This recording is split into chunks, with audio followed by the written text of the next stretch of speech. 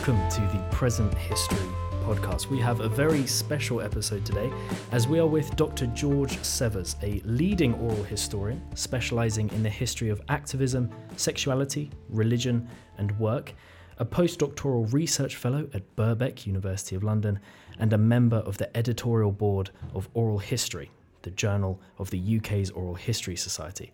Thank you very much for coming on the podcast. It's a pleasure and an honour to have you here. Thanks very much for asking me. It's a real delight to be able to speak to you about it. Yeah, so we're going to be discussing oral history on this episode, the power of oral history and kind of what oral history is. But before we do, would you mind kind of telling us a little bit about yourself, about your background, what kind of brought you into history? Yeah, I don't really remember a time where I didn't want to do history or something historical. When I was very young, I wanted to be an archaeologist. And I suppose the more I learnt about history and kind of modern contemporary history, the more I was pulled from the very ancient to the very modern. Right. But I suppose, like many people, was kind of fascinated listening. I was very, very fortunate to have great grandparents who I knew for quite a long time before they died, and was always fascinated to sit and listen to my kind of great grandfather talking about his time during the war, and then my great grandmother telling me stories about kind of like life on the home front, and wow.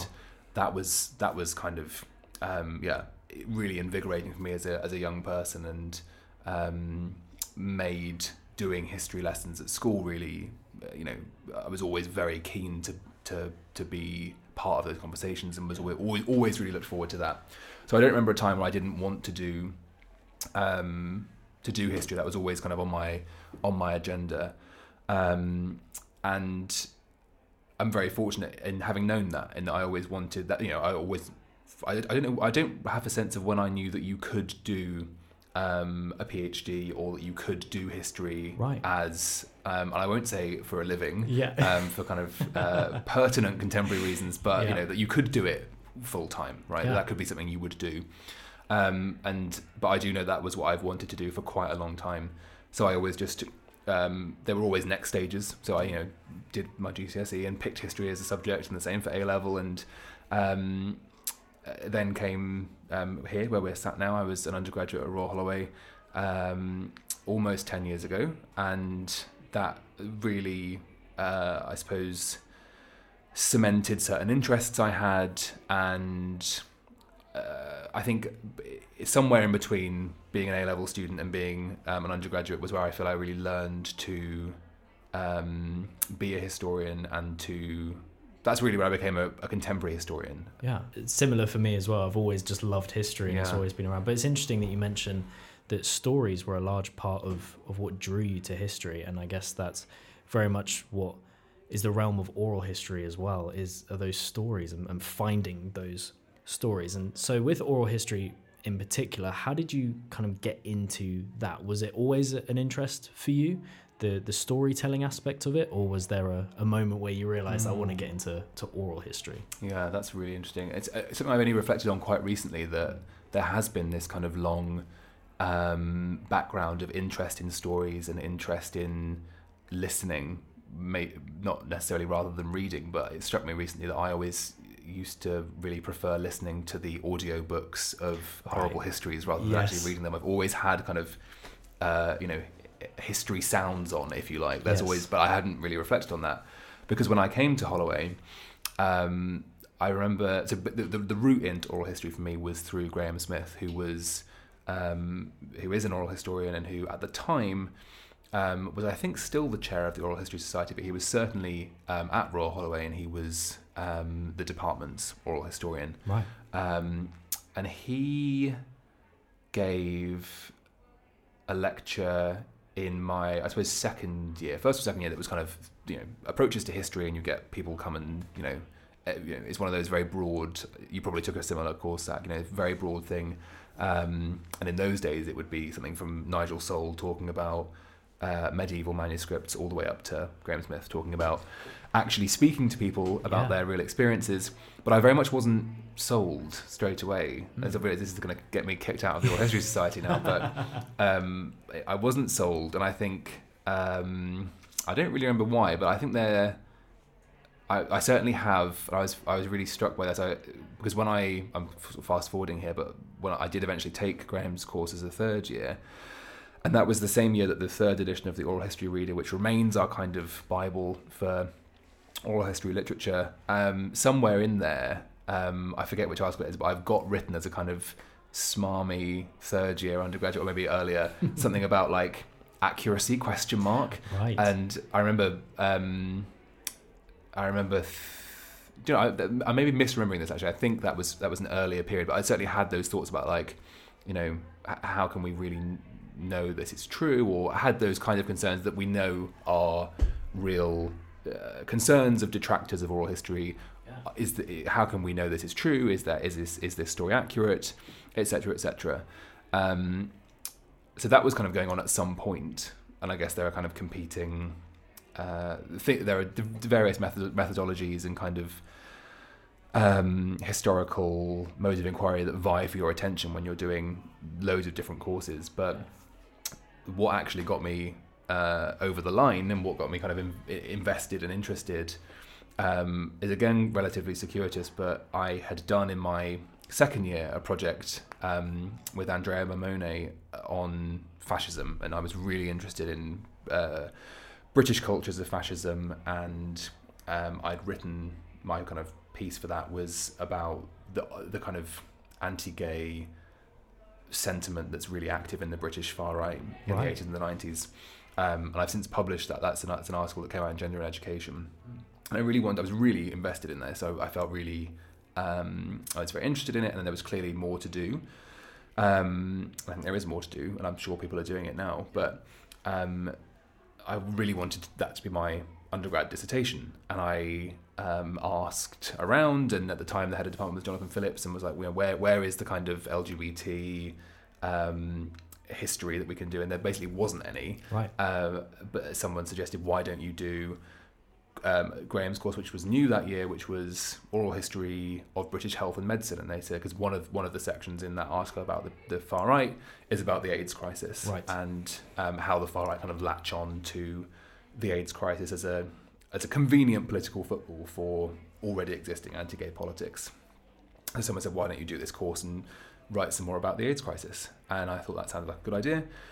I did that course and completely fell in love with oral history, and I've now remembered that actually it wasn't the oral history reader that kind of snarky little note was in, because that literally came out as we started that course. But it felt like there was a really small group of us doing that course, and it was a really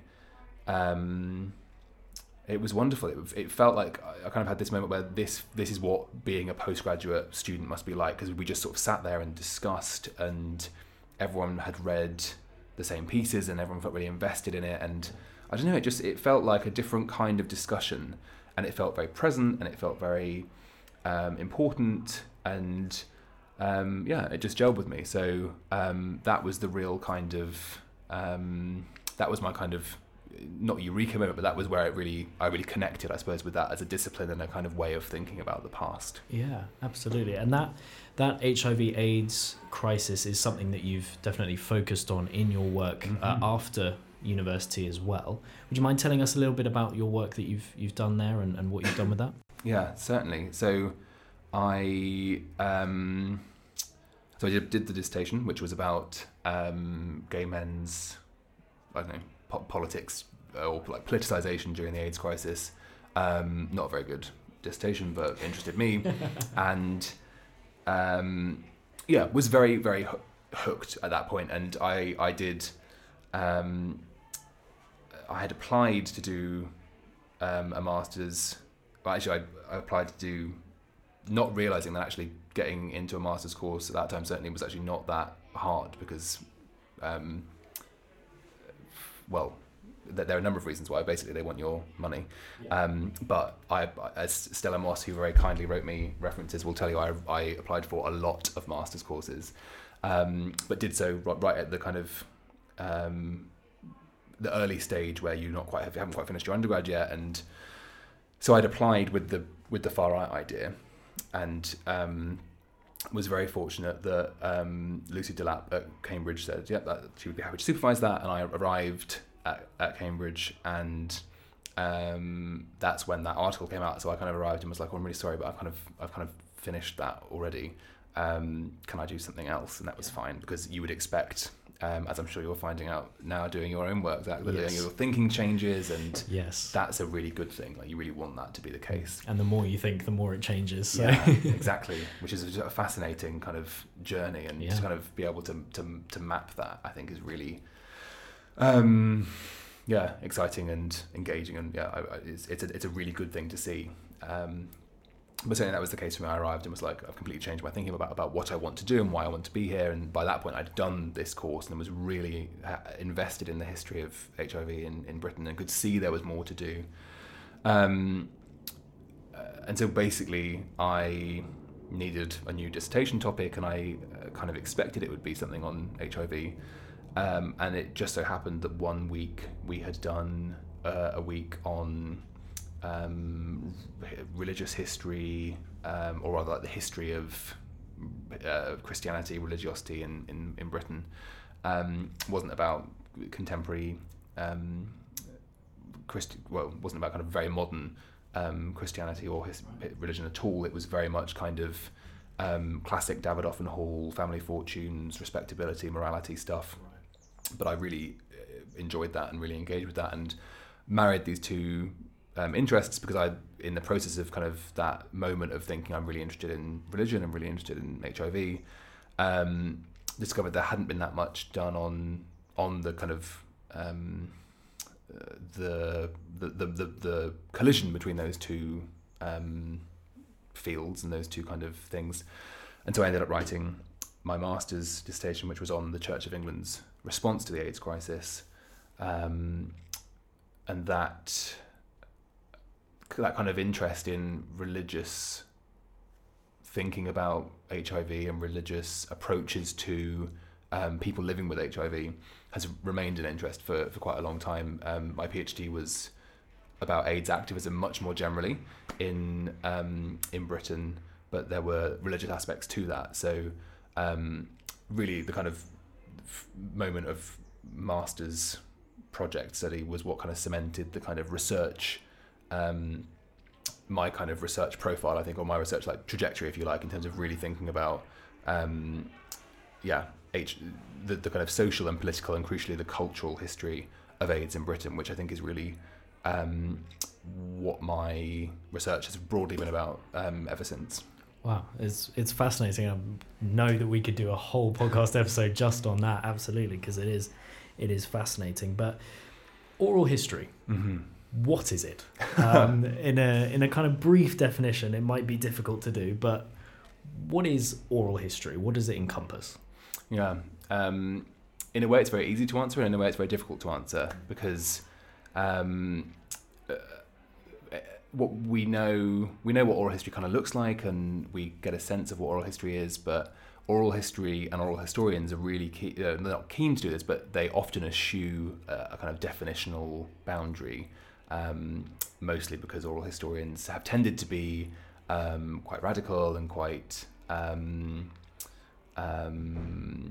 don't know how to phrase it, but they have avoided being kind of bound by definition. But there are things we can say about what an oral history is. To my mind, an oral history is a recorded interview with the express purpose of that interview being to create a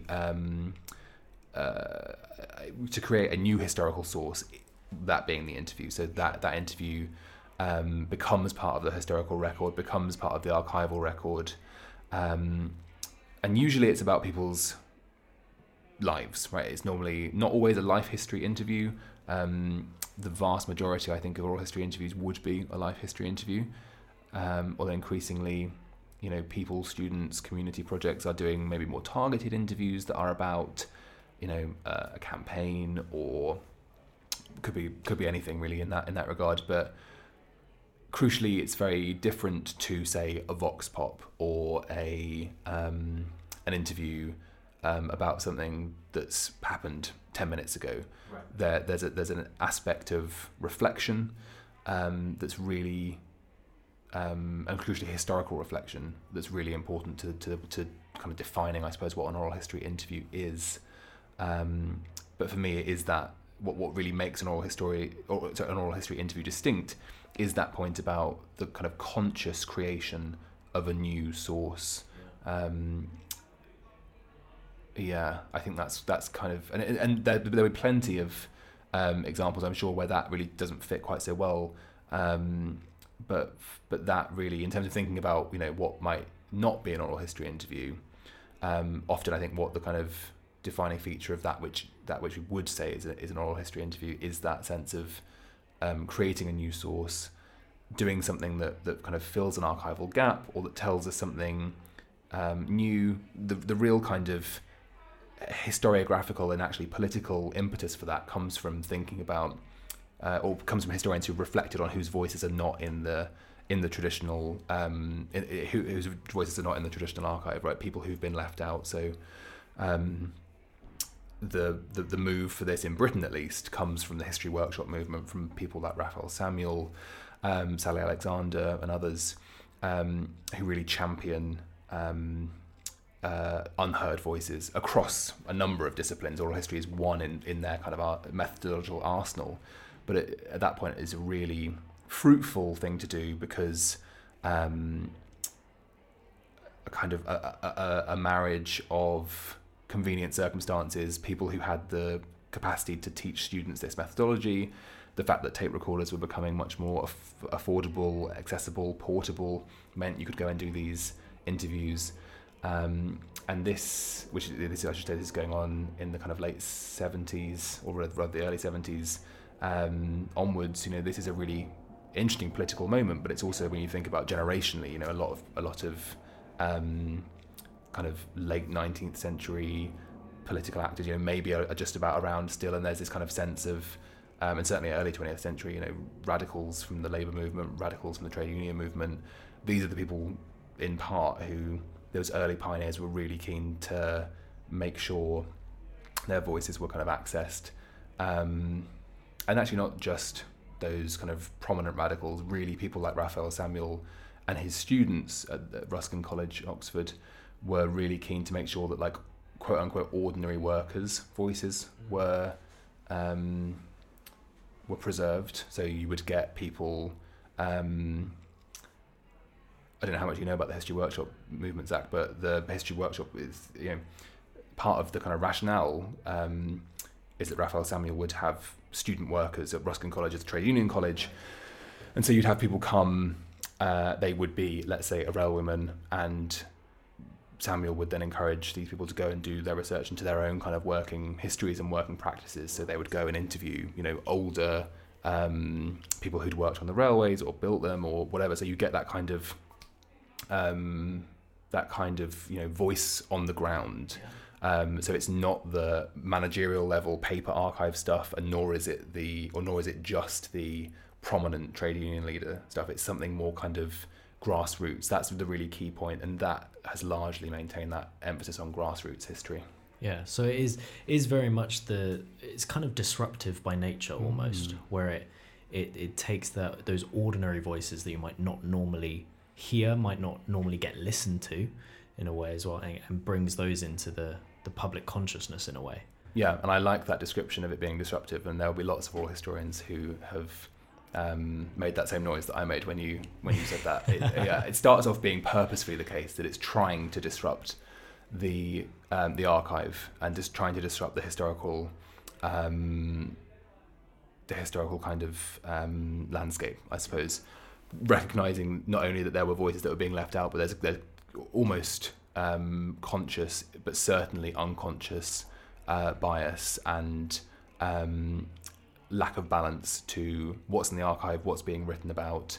So the kind of the challenge from oral history and others, you know, the challenge from other disciplines as well, was to disrupt that and to change it. And it's why oral history as a methodology marries so well with approaches like queer history, queer theory, post-colonial studies, diaspora studies, and increasingly now actually disability studies, that are all trying to do the same thing, that are trying to make sure that subaltern voices are heard, and noting those kind of that lack of balance in the historical record and in historical practice. That's another real challenge of all those disciplines is to get historians to look at what they're doing as practitioners, that they're not neutral in that process of history making, that they have a real conscious and subconscious part to play in that process, and actually reflecting on that is vital, and that's I think a really disruptive and productive prompt from oral history in dialogue with many of those other kind of disciplinary contributions. Yeah, absolutely. And I think bringing those voices to the fore is what kind of makes oral history very engaging and very interactive in a sense as well. What do you think it is about oral history in general that makes it so engaging, so intimate in a way and personal? What is it about oral history that connects so well with the wider public? Yeah, I think it is the orality of it. Right. I think it's the voice. I think it's the fact you can hear these voices in real time. I mean, the fact the British Library has a recording of Florence Nightingale in its collection, which is just remarkable. We don't even have any oral record of George Orwell's voice, but we have Florence Nightingale's. Wow, this is incredible, and it does do something to connect you to that figure, whether it's someone famous like Florence Nightingale, or whether it's somebody much more anonymous and who don't have a real sense of their kind of historical, quote unquote significance.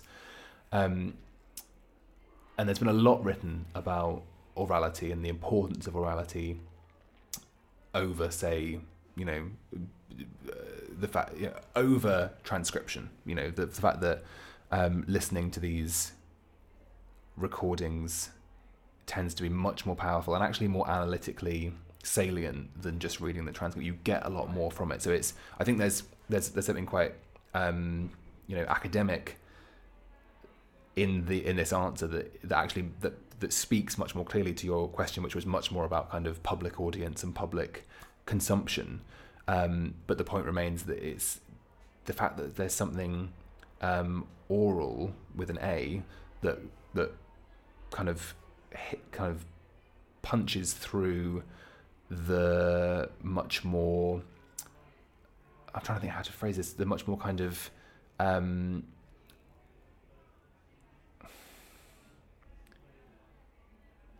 there's something about the orality of an oral history interview that literally speaks to the person listening to it. Like the fact that happens in real time in a way that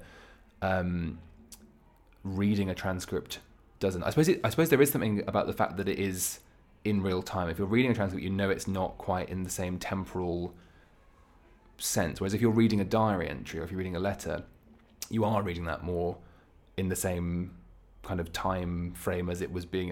I'm thinking on my feet here, Zach, but I do think there's something about the fact that you're actually listening to that as someone is speaking it, that really connects. And we know this from public history settings that museum exhibition goers are more engaged by being able to hear people's oral history clips than just reading a section that's been painted onto the wall or that's been transcribed for them into a booklet. There is something really powerful about the fact you can hear this person speaking, and a lot of it is of course as well about the fact that the voice of somebody carries with them just a lot of emotion, a lot of emphasis, accent, all that kind of stuff that you just don't get from however good the transcript is. You just don't get it in the same way. I mean, there's a clip that I was listening to recently, which was a recording of a woman interviewed by Graham Smith, and she had, during the Second World War, had to flee from Ukraine to Britain, and she settles in Bradford, as many Ukrainian forced migrants from that period did. And the transcript is very interesting, but the fact that her voice is just a really interesting mix of Ukrainian accent and Bradford is fascinating. And there's nothing much to say about that, but it's powerful, and it connects with people listening to it, because you get so much more of a sense of this person as an individual by hearing their actual voice. So there's tons more you could say about why, why it is that it's so engaging, why it's so powerful. But the fact is, the fact that it connects and it speaks and it's someone's actual voice is the main part of that answer, I think. But one caveat I would say, just to end this very long answer to your very simple question, is I mentioned earlier that disability studies is I think prompting a lot of, or maybe it should be prompting more of this, but it is prompting, at least in my thinking, a lot of questions about the answer I've just given you, about the aoral, and about the power of the spoken word, because there are thinkers like Teresa Hilliard who's been writing about disabled, or her PhD was about people with cerebral palsy who had varying levels of ability to verbally communicate. And so there's a real challenge for oral historians about how do we do oral history with people who have differing abilities to communicate verbally or to hear orally, and the answers to those questions are going to come from disabled scholars and disability scholars, but it's a challenge we need to be ready for, because there are clearly ways to do this, and to read people like Teresa Hilliard and others, you see this, but we're being really slow to take this up, and I think it's going to be something that we really need to engage with much more seriously and much more fully, because otherwise we risk, the orality of the interview clearly is part and parcel of the identity of this method and approach, but it can't be everything, I don't think, because otherwise we're really losing out on a really vast and really rich array of experiences, and we would do that at our detriment, I think. Absolutely. It's as well with oral history, it's almost as if there are those elements of human existence that are best communicated in a oral way, almost, and we can connect with people. I guess that's why it's so prominent in Holocaust studies and the history of the Holocaust, or oral history interviews of that, is we can connect with those people not because we've experienced the same thing, but by the mere fact that we are both humans. There are those elements that almost transcend the experience that we might not have shared, but as humans we can connect on a different level as we're hearing them speak, and we're hearing their stories, and we're collecting them almost. Yeah, I think that's right, and I think it speaks, that what you just said speaks really nicely to a large body of thinking within oral history literature, which is what we're thinking there about is how can you engage with people who've had different experiences to you. There's a large amount of thinking about the kind of insider-outsider dynamic, right, and how much does it impact the interview that comes out of this conversation if the interviewer is to some extent an insider. So Amy Tooth Murphy at Royal Holloway has written really, really beautifully about this, about two projects. One where she was an insider. She, as a lesbian researcher, was doing interviews with lesbian women, and she felt that she got a lot out of that because her interviewees could identify with her and felt they could trust her, versus a project she ran as a kind of manager, I think, with survivors of the Bethnal Green tube disaster, and she did not experience that disaster, but is able to point out that actually there's, as you've just said, that one, that you can really engage and sympathise just as a human. That's something that's something that we're capable of doing in that context as well as more broadly. But that as an outsider, she was able to actually get quite a lot of information, because in those insider moments, you can often lose some information, or you can lose some of the content because there's an assumption between the interviewer and the interviewee, right? You can be like, oh, you know about that and you know this. Whereas if you're an outsider, it's necessary for your interviewee to really spell things out that they might think are really self-explanatory. And I realise that's not what you actually just said or asked about, but I think that's important to say that in those moments where you feel like actually I'm not really engaging so closely or so kind of concretely in the way that, you know, in other moments you find that real kind of you really gel with your interviewee and really have that sense of empathy and of mutual understanding. They can still be really profitable, and actually for both parties they can be. But the point you actually made about that kind of the power of the voice to really speak to you is really true. And I think what's really telling is that, you know, and this again is something worth saying, especially to people who think that maybe oral histories are a post-war or kind of late 20th century historical creation as a source. Of course, not true. You know, Hansard is an oral history source. It's a spoken word. Maybe it's not an oral history source, but it's a spoken word source. And there is something very powerful about early records of people's spoken words. I'm thinking of I don't know if you've read Helen McCarthy's book on working mothers, but that one of the early chapters of that book opens with an account drawn from a parliamentary hearing or a parliamentary inquiry, I think, about sweated labour and about has women who came to I think the House of Lords to give their testimony. And so it's obviously we don't have the voice themselves, but you know, some of that spoken word, some of that kind of some of that same oral quality does come through, maybe because it's not expected, and it cuts through the kind of very formal parliamentary language that's everywhere else in that kind of source work. But there are what I'm trying to say here is there are much earlier moments where we do have that powerful spoken voice kind of really appearing very strongly and doing exactly what you've just said about kind of I mean, in that case, across, you know, 100 and some years, really connecting with readers and with clearly with McCarthy as well. It's a really useful source. So that I think makes very clear in that quite alien context, alien in terms of what we're talking about. You know, just how powerful the spoken word can be. Thank you very much for listening to this episode of the Present History Podcast. But this was only half the conversation. So check back next week where we discuss through the practicalities of conducting an oral history interview and the impact that oral history can have on history as a whole, its future, and even the education system. You do not want to miss that. So in the meantime, make sure to follow us on all social medias to keep up to date with everything that we do.